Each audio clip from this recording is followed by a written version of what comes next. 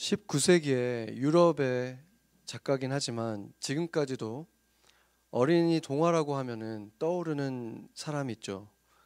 아마 전 세계적으로 누구에게 물어보더라도 아마 안데르센이라는 이름이 떠오를 것입니다.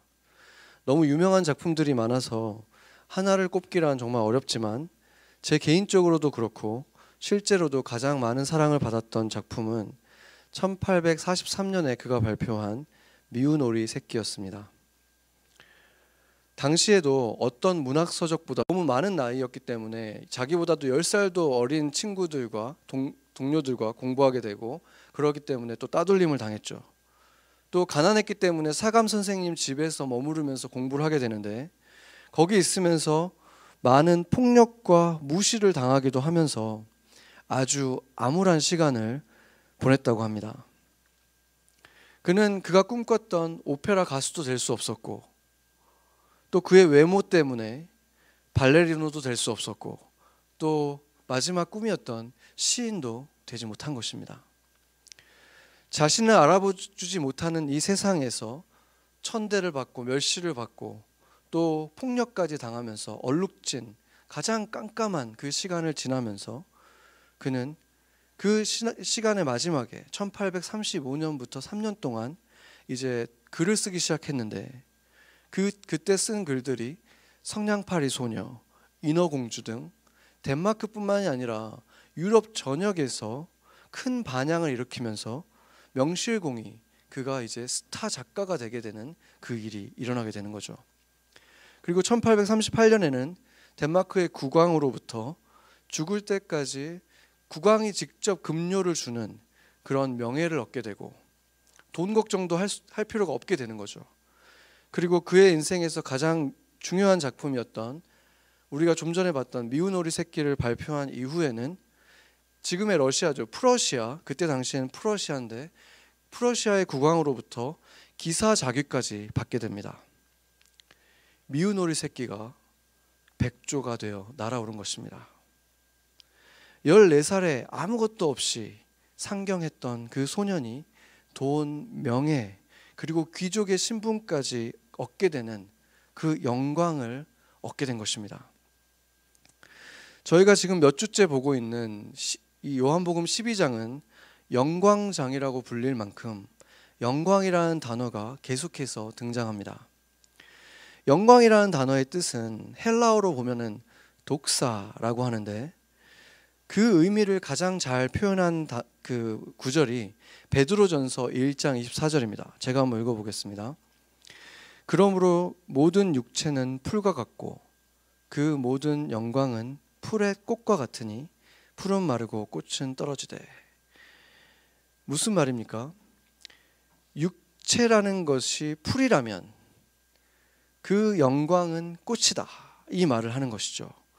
그러니까 풀들에게 있어서 가장 영광이 뭐겠습니까? 꽃이죠. 우리가 보통 이 꽃들을 말할 때 그 가지나 다른 것의 특징을 말하는 것이 아니라 그 꽃을 가지고 장미꽃 이렇게 부르는 거예요. 그렇죠? 왜냐하면 그 꽃이 그 풀의 영광이기 때문인 것이죠. 그러니까 영광이라는 말은 어떤 것의 실체를 가장 잘 대표해 주는 것을 가장 잘 투영하고 있는 것을 말하는 것입니다. 과일 나무의 영광은 뭐겠습니까? 과일이 되는 거죠. 우리가 사과나무를 사과나무라고 부르는 이유는 그 나무를 대표하는 것이 바로 그 열매 사과이기 때문인 것입니다. 그래서 이 사과가 그 나무의 영광인 것이죠. 그런데 이사야서에서 하나님은 우리가 하나님의 영광이라고 말합니다. 이사야서 43장 7절 이렇게 말합니다. 내 이름으로 불려지는 모든 자, 곧 내가 내 영광을 위하여 창조한 자들을 오게 하라. 내가 그를 지었고 내가 그를 만들었노라. 아멘. 우리가 하나님의 영광으로 지어졌다. 이게 무슨 말이 되겠습니까? 우리가 온 세상 만물을 보면 지금 가을 하늘 너무 아름답죠. 그 아름다움들, 또 그 나무들, 그 아름다운 잎들, 또 밤에는 쏟아질 것 같이 반짝이는 별들, 이 수없이 아름다운 이 모든 것들이 있는데 그 모든 것들이 하나님의 영광을 나타내고는 있지만 그 모든 창조물들 가운데에서 특별히 우리가 저와 여러분이 하나님의 영광을 가장 잘 나타내는, 하나님의 영광을 나타내기 위해서 창조된 존재들이라는 것입니다. 믿으십니까? 아멘.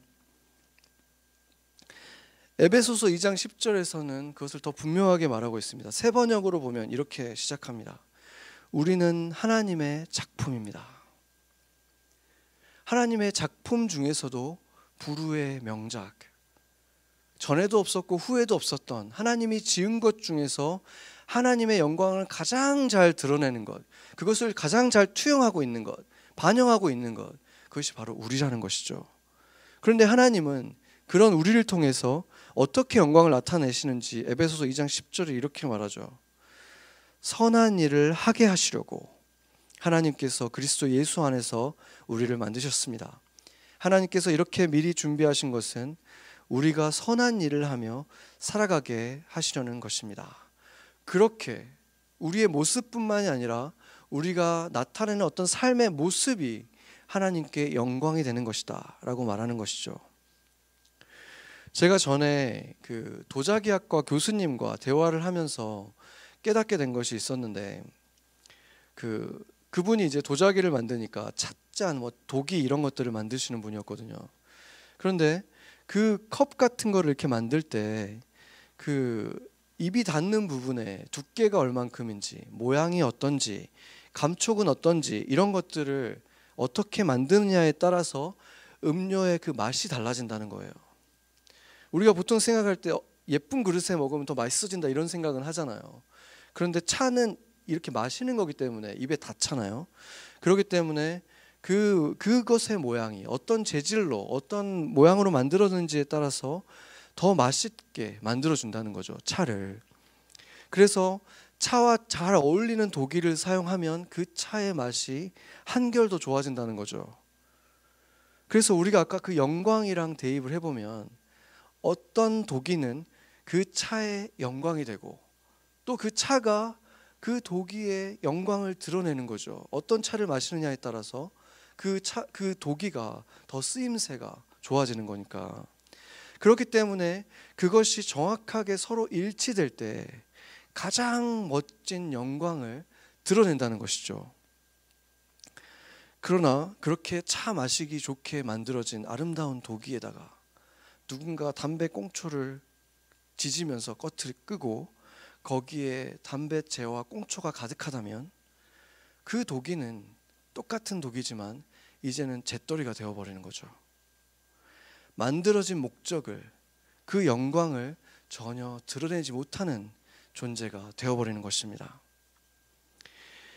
하나님과 함께 영원을 살기 위해서 지어진 존재가 이 세상에서 그 하나님의 선하심을 드러내기 위해서, 영광을 나타내기 위해서 만들어진 존재가 이 일시적인 세상 속에, 세상에 있는 어떤 것들의 마음을 빼앗겨서 살아가고 그것에게 영광을 돌리면서 삶을 살아가면 마치 그런 것과 같은 것입니다. 차를 담기 위해서 만들어진 도기가 잿더리로 살아가는 것과 마찬가지인 것입니다. 그래서 예수님은 어떻게 보면 좀 심한 표현, 이 세상에서 자기의 생명을 미워해야만 영생을 보존할 것이다, 이렇게 말씀하신 것이죠. 이 인생을 미워하라는 말이 아니죠. 하나님께서 주신 이 생명, 자기 생명을 미워하라는 말이 아니라 영생을 사랑하는 그 마음이 너무 커서 그것에 비하면 지금의 삶은 미워하는 것 같다, 그렇게 여겨질 정도로 영생을 사모하라는 것이죠. 두 사람이 있는데, 두 친구가 있는데 한 친구를 내가 너무 사랑하면 이 친구도 사랑하는데도 이 친구는 어떻게 느낍니까?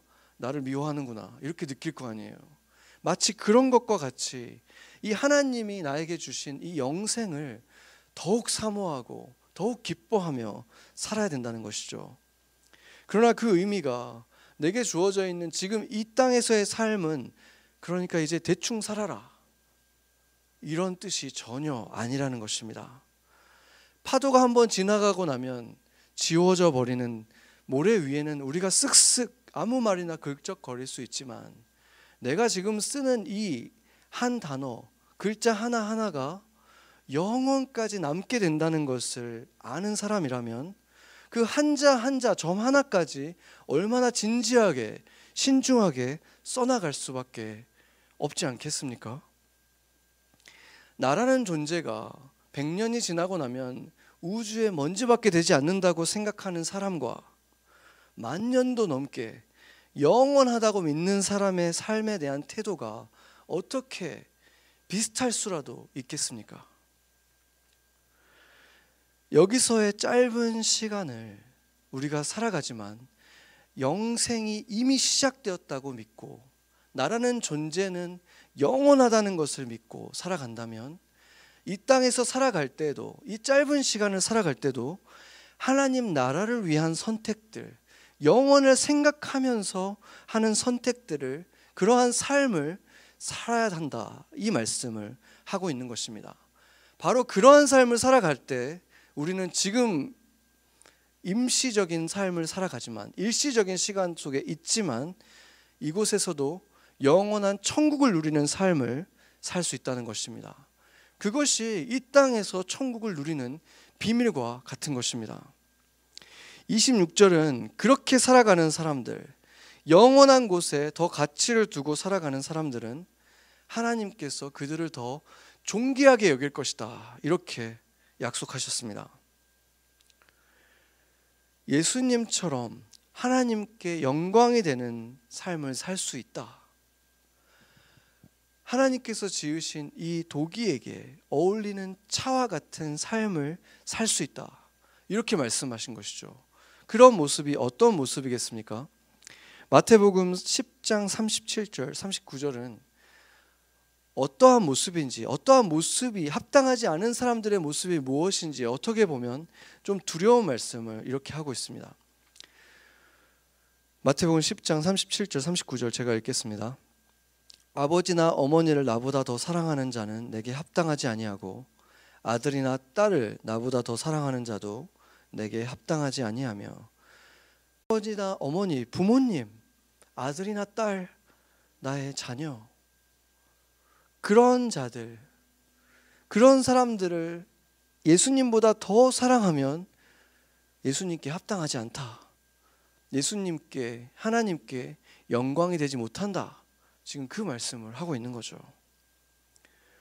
또 자기 십자가, 내게 주어진 몫에 어떤 희생해야 될 것이 있는데 그것을 감당하려고 하지 않고 피하는 자들도 나에게 그 영광에 합당하지 않다, 하나님께 영광이 되지 못한다, 이 말씀을 하고 있는 것이죠. 결국 이 세상에 있는 것들이나 이 세상 자체를 예수님보다 더 사랑하면 그런 사람들은 예수님이라는 이름, 그리스도인이라는 이름을 가지고 살아갈 자격이 없다, 합당하지 않다, 그 영광스러운 이름이 맞지 않다, 이런 말인 것입니다. 그렇다면은 지금 여러분들 가운데, 우리 가운데 그 영광에 합당한 자가 있겠습니까? 예수 그리스도의 그 영광을 가지고 살아갈 사람이 한 사람이라도 있겠습니까?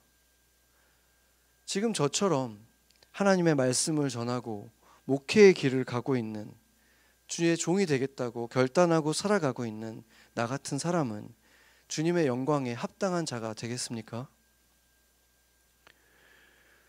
저는 항상 주님을 사랑해야지, 나는 주의 종인데 예수님을 더 사랑해야지, 당연히 그런 마음을 가지고 살아가고 있지만 분명히 많은 순간에 내 가족들을 더 사랑하고, 내 아내를 더 사랑하고, 내 아이들을 더 사랑하고, 예수님이 더 우선이 아니라 아이들에 대한 걱정이, 아이들에게 더 좋은 것이 우선이 되는 결정들을 내릴 때가 없겠습니까? 솔직히 그런 때가 없다고 자신 있게 말할 수가 없습니다. 제 삶의 실천이, 제가 원하는 것이 거기 있다고 할지라도 실제로는 내 아이들이 더 우선이 될 때가 있고 내 가족이 더 우선이 될 때가 있다는 것이죠. 실패할 때가 너무 많다는 것입니다. 여러분들은 어떻습니까? 그래서 사실상 우리 중 자신 있게 저는 예수님께 합당한 자가 맞습니다. 그 이름에 합당한 자입니다. 영광을 받을 만한 자입니다. 라고 합당한 자가 없다는 것입니다. 자격이 없는, 합당하지 않은 하나님의 영광이 되지 못하는 그러한 우리를 구원하시기 위해서 유일하게 온전하게 영광이 되셨던 분 누구였습니까? 예수 그리스도께서 우리를 대신해서 십자가를 지신 것입니다. 그 모든 영광을 다 내려놓고 멸시를 받으면서 참혹한 죽음을 담당하신 것입니다. 바로 그렇기 때문에 예수 그리스도만이 영광을 받을 자격이 없어진 이 사람들, 인간을 위해서 우리들을 다시 하나님의 자녀의 영광으로 올려놓을 수 있는 자격을 가지신 분이고, 그것이 유일한 인간이 하나님의 자녀가 될, 구원을 얻을 유일한 길이라는 것입니다. 믿으십니까? 영광을 얻을 자격이 없는 우리가 바로 이 예수님 때문에 영광을 다시 얻게 된 것입니다. 이것이 복음입니다. 예수님은 온전한 인간이었고 동시에 완전한 하나님이셨습니다. 온전한 인간이란 어떤 모습인가 예수님께서 분명하게 보여주셨는데, 온전하다고 해도 인간은 여전히 존재 자체가 의존적인 존재라는 것을 보여주셨죠. 인간은 온전하다고 해도 부족해서가 아니라 온전한 그 상태에서도 여전히 누군가를 의존하도록 처음부터 만들어졌다는 것입니다. 그래서 예수님도 피곤하기도 하셨고, 배고프면 음식도 드셔야 했고, 괴로움도 느끼셨고 두려움도 느끼셨습니다. 온전한 인간으로서 그 인성을 가지고 계셨기 때문인 거죠. 그래서 우리가 누군가에게 의존하려고 하는 것, 혼자서는 외로움을 느끼고 두려움을 느끼는 것, 이것은 우리의 멘탈이 약해서가 아니에요. 이것은 지극히 정상적인 것입니다. 인간은 존재 자체가 의존하도록 지어졌기 때문인 것입니다. 그렇다면 누구를 어떻게 의존해야 되는가? 이것에 대한 답이 오늘 본문에 있습니다. 27절을 한번 같이 보겠습니다. 본문 27절을 보면 같이 한번 읽어보죠. 지금 내 마음이 괴로우니 무슨 말을 하리요? 아버지여 나를 구원하여 이때를 면하게 하여 주옵소서. 그러나 내가 이를 위하여 이때에 왔나이다. 아멘. 예수님은 지금 너무나 솔직하게 자신의 괴롭고 두려운 마음을 하나님께 다 말씀드린 거예요. 그러면서 이렇게 말씀하시는 거죠. 아버지, 저를 구해주세요. 제가 이 일을 당하지 않게 좀 해주세요. 이렇게 말씀하신 것입니다. 제 마음이 너무 괴로워서 내가 지금 할 수 있는 말은 이것밖에 없습니다. 주님 구해주세요. 내 일을 좀 피할 수 있게 해주세요. 당하지 않게 해주세요. 누군가가 우리 주변에 어떤 사람이 이런 말을 한다면 우리는 이런 말을 할지도 모르죠. 왜 이렇게 믿음이 없어? 입술로 범죄하지 마. 이렇게 말할 수도 있잖아요. 근데 예수님께서 지금 그런 말씀을 하신 거예요. 성경은 예수님은 단 한 번도 죄를 범하시지 않았다고 했죠. 그렇기 때문에 지금 예수님께서 이런 말씀하신 것은 믿음이 없이 한 범죄가, 입술로 한 범죄가 아니라는 것입니다. 도리어 이것이야말로 참 인간의 모습인 것입니다. 온전한 인간이 하나님 앞에서의 모습인 것입니다. 왜 그렇습니까? 인간은 지어질 때부터 하나님을 절대적으로 의존할 수밖에 없는 존재로 만들어졌기 때문인 것입니다. 그 관계는 마치 어린아이에게 엄마가 절대적으로 필요한 것과 같은 것입니다. 아이들을 생각해 보세요. 엄마와 떼어놓으려고 하면 어떤 반응이 일어납니까? 마치 세상이 멸망할 것처럼 온몸으로 자지러지잖아요. 주변의 사람들을 보면 누가 유기해 가는 줄 알 거예요. 아마 그 애들이 우는 걸 보면. 그런 것처럼 애들은 울잖아요. 바로 그것이 하나님과 우리와의 관계라는 것입니다. 그래서 온전한 인간으로서 하나님과 더 이상 함께할 수 없는 그 시간이 다가올 때, 죽음을 앞두고 예수님께서 엄마 품에서 떨어져 나가야 될 아이처럼 울부짖으신 거죠. 마태복음 26장 38절에는 이렇게까지 말씀하시죠. 내 마음이 매우 고민하여 죽게 되었다. 지금 죽을 것처럼 지금 고통스럽다. 예수님이 이렇게 말씀하신 거예요. 그러면서 이번에는 사람들에게 이렇게 말합니다. 너희는 여기 머물러서 나와 함께 깨어 있어라. 여기서 보여주는 인간에게 필요한 또 한 가지는 사람들인 것입니다. 온전한 인간에게는 하나님도 필요하고 또 함께 사랑을 나누면서 나를 지지해주는, 함께 기도해줄 공동체가 필요하다는 것입니다. 우리가 어떤 사람이 필요하다고 느끼고 외로움을 느끼는 것은 독립심이 부족해서가 아니라 온전한 인간은 원래 함께 사랑을 나눌 대상이 필요하도록 처음부터 지어졌다는 것입니다. 예수님은 지금 그 두 가지, 온전한 인간에게 반드시 필요한 하나님 그리고 함께 사랑을 나눌 이 사람들을 다 빼앗기게 되는 이 상황에서 극도로 고통을 느끼시면서 슬퍼하신 것입니다. 그러나 그는 결국 그 길을 따르겠다라고 고백하셨습니다. 이렇게 말씀하셨죠. 그러나 내가 이것을 위해서 이때에 왔다는 것을 알고 있습니다. 그리고 예수님은 아버지의 이름을 영광스럽게 하는 그 길을 갈 수 있도록 주님을 인도해 주셨습니다. 28절을 보면은 예수님께서 이렇게 기도하죠. 아버지여, 아버지의 이름을 영광스럽게 하옵소서. 그러니까 지금 내가 가는 이 길을 통해서 주님께서 나를 통해서 나의 지금 이 걷는 이 걸음을 통해서 주님께서 영광 받으시기 원합니다. 이런 고백을 하는 거죠. 여러분도 그런 경험을 하실 때가 있을 거예요. 우리가 기도를 처음 시작할 때와 기도가 끝났을 때 내용이 달라지는 거죠. 처음 시작할 때는 어떤 것이 힘들어서 아니면 어떤 것을 구하면서 기도했는데 성령님께서 내 기도를 바꾸시면서 나를 통해서 영광 받으시기 원합니다. 내가 그곳에 가고 싶지 않았지만, 그 길로 들어서고 싶지 않았지만 주님께서 원하시기에 내가 그곳을 가서 그 길을 걷기 원하고 그것을 통해서 주님께서 영광 받으시기 원합니다. 이런 고백으로 바뀔 때가 있잖아요. 이렇게 예수님처럼 내 약함을 다 정직하게 고백하는 사람들에게 다 쏟아놓을 때 하나님께서 부어주시는 은혜이고 하나님의 응답인 것입니다.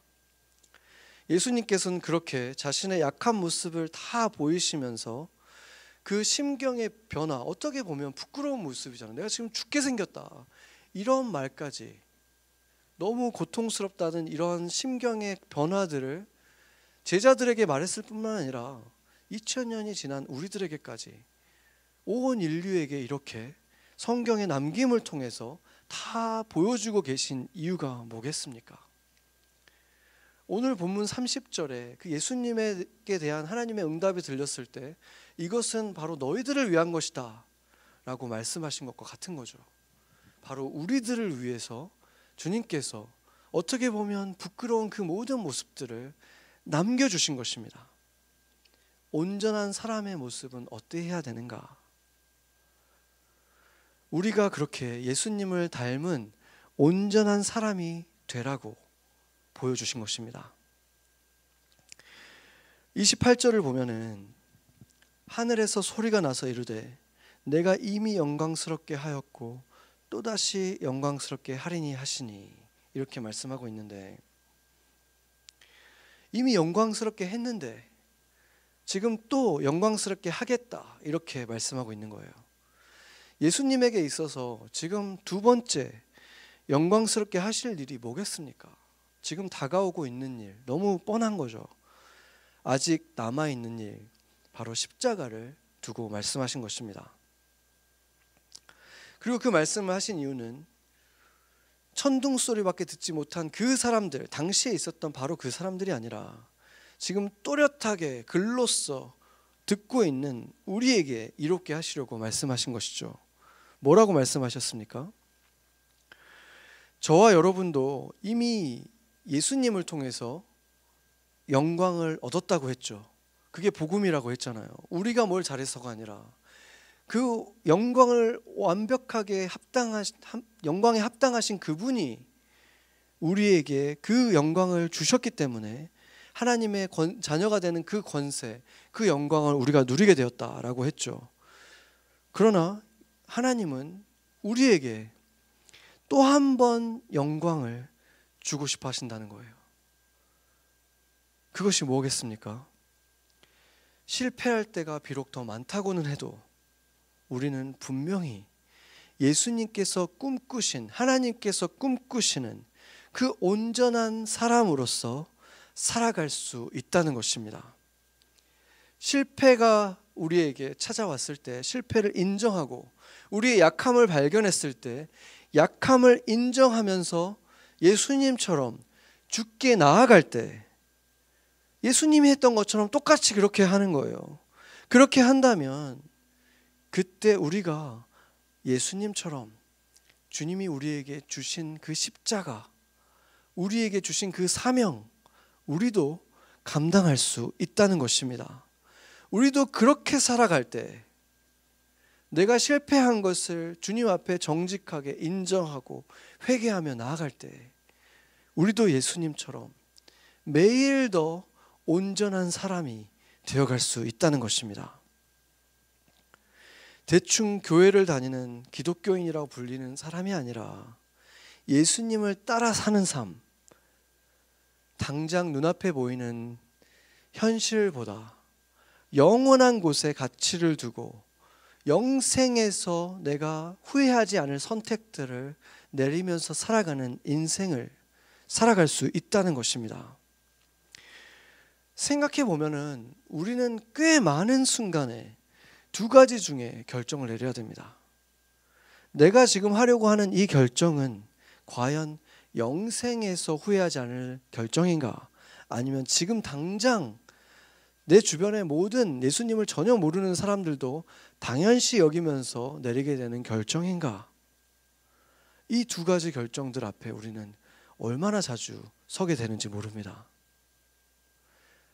다르게 표현하자면 미운 오리 새끼로서 결정을 내리는가? 아직은 아니지만 내가 백조라는 사실을 알고 그 믿음 속에서 결정을 내리는가? 이것에 대한 차이라는 것입니다. 예수님은 언제나 그분의 사명에 합당한 결정을 내리셨습니다. 다시 말하면 하나님께 영광이 되는 결정을 내리셨다는 것입니다. 예수님의 생명으로 살아가는 우리는 사실상 세상 사람들이 다 상식적으로 내리는 그 결정을 내릴 때 편안할 것 같지만 그 순간적으로는 그게 편하게 느껴질 수 있지만 결국에는 그것이 우리에게 행복을 주지 못합니다. 예수님의 생명으로 살아가는 우리는 결국은 예수님이 내리는 결정들을 우리도 내릴 때 행복한 거예요. 그때 가장 향기롭고 그때 가장 빛나고 결국 후회하지 않고 더 행복한 삶을 살아가게 된다는 것입니다. 우리가 좁은 길을 걷는다고 하잖아요. 좁은 길은 당연히 좁고 협착하죠. 넓은 길과 반대예요. 그래서 영광을 향해서 걸어가는 길, 영광에 합당한 길도 항상 보면 선택의 폭이 굉장히 좁아요. 넓은 길은 선택의 폭이 많고 이 영광으로 가는 길은 선택의 폭도 좁습니다. 그런데 그 좁은 길은 많은 사람들이 쫙 일렬로 가는 길은 아닐지라도 주님과 둘이 걷기에는 조금도 부족함이 없고 좁지 않습니다. 그래서 그 길을 주님과 걷는 사람들은 그 길을 실제로 걷고 있는 사람들에게 물어보면 그들은 즐겁다고 말합니다. 어떻게 거기를 갑니까? 우리는 이상한데 어떻게 갈 수 있을까? 그런데 그 길을 걷는 사람은 행복하다고 고백한다는 것입니다. 주님이 이끄시는 대로 힘들어도 그 길을 가면 결국 우리는 휘바람을 불면서 도기가 차를 담고 찻잔이 되어서 살아가게 되는 삶. 그래서 즐거운 삶, 주님께 영광이 되고 주님의 영광이 나를 통해서 드러나는 삶, 우리가 꿈꾸는 삶 살 수 있다는 것입니다. 아멘. 안델센은 온 유럽에서 명망을 얻고 부도 얻었고 명예도 얻었고 하층민이었던 그 사람이 귀족까지 되는 신분 상승까지 얻었던 누가 봐도 성공한 삶을 살았지만 그에게는 이루지 못한 꿈, 슬픈 일도 있었습니다. 당시 스웨디시 나이팅게일이라고 불리우는 제니 린이라고 하는, 이분도 아주 유명하죠. 오페라 가수가 있었는데 안델센이 그 여인에게 사랑에 빠졌어요. 이 제니 린도 하층민이었다가 정말 유럽에서 가장 유명한 가수가 된 사람이거든요. 그래서 그가 이 여인을 위해서, 이 제니 린을 위해서 그가 썼던 유명한 동화가 또 나이팅게일이라고 아마 여러분도 읽어본 분이 있을 거예요.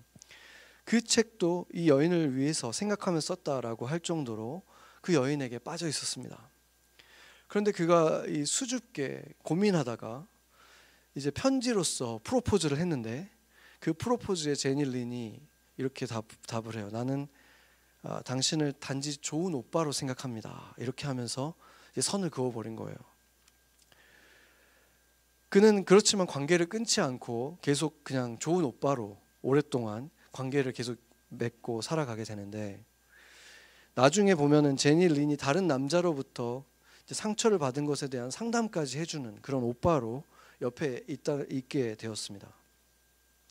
그런데 그 둘 사이에 오간 편지에는 또 한 가지 굉장히 흥미로운 사실을 보여주는데, 정말 모두가 꿈꿀 만한 삶을 살았던 사람이 또 이 제니 린이잖아요. 제니 린도 신분 상승을 했고 정말 모든 사람들이 이렇게 우러러보는 삶을 살았는데, 그 사람이 또 사랑했던 사람이 있었고 결혼을 하려고 싶었지만 실패했던 그 음악가가 있었는데, 우리가 너무 잘 아는 쇼팽이라는 작곡가였습니다. 그런데 그 작곡가는 또 그 결혼을 생각했던 그 해에 당시에 또 전염병이 유행을 했는데, 그때 유행했던 전염병이 결핵이었고 그 결핵으로 인해서 이 쇼팽이 사망을 하고 맙니다. 그때 그 슬픔 속에서 안델센에게 이 제니 린이 보낸 편지가 남아 있어요. 자신의 더 이상 살아갈 힘이 없다, 뭐 이런 편지가 있는데 그렇게 그거를 안델센에게 보냈더라고요. 그 사실들을 보면은 쇼팽도 제니 린도 안델센도 그렇게 유명세를 얻고 영광스럽게 백조처럼 날아오른 것 같은 그 사람들이지만 여전히 개인적인 삶에서 꿈을 다 이루지 못한, 목적지에 다다르지 못한 미운 오리 새끼로 남아 있었다는 사실을 보게 된다는 것입니다. 안델센이 이런 말을 했습니다. 모든 이의 삶은 하나님께서 손수 쓰신 동화입니다. 그가 얼마나 신실한 그리스도인이었는지는 알 수 없지만 분명한 것은 그가 신앙인이었다는 것입니다. 그리고 우리가 읽은 대부분의 어린이용 번역본들은, 특히 한국 번역본들은 그가 쓴 글들 중에서 많은 부분을 생략하거나 추가를 했어요. 그런데 원작을 그대로 읽어보면 성경적인 주제들이 굉장히 많이 등장을 하고 있습니다. 그의 또 다른 아주 유명한 동화죠. 인어공주에 이런 대사가 나옵니다. 인간은 영원히 죽지 않는 영혼을 가지고 있지. 육체가 죽어 흙이 된 뒤에도 영혼은 살아있단다. 그리고 맑은 하늘을 지나 반짝반짝 빛나는 별까지 올라가지. 우리가 바다 위로 올라가 인간 세상을 구경하듯이 인간의 영혼은 우리가 결코 볼 수 없는 아름다운 미지의 세계로 올라가는 거야. 이처럼 안델센의 세계관 속에, 그 꿈속에는 맑은 하늘을 지나 맞게 될 아름다운 미지의 세계가 남아 있었던 것입니다. 상상 속에서 도달한 그곳에서 비로소 안델센도 그 백조처럼 진짜 자신을 발견했을 것입니다. 그것은 유럽에서 가장 성공한 작가가 되는 것과도 비교할 수 없는 참으로 영광된 모습이라는 사실을 그는 깨달았던 것입니다. 그 미운 오리 새끼라는 그 동화에서 미운 오리 새끼가 그 호수에 비친 자신의 모습을 발견한 그 장면에서 작가가 남긴 말이 있어요. 이렇게 돼 있습니다. 영어로 이렇게 돼 있는데, It matters little to be born in the dockyard when one comes from a swan's egg. 오리 둥지에서 태어났다는 것은 별로 중요치 않다. 그 알이 원래 백조의 알이었다면. 같이 기도하시겠습니다.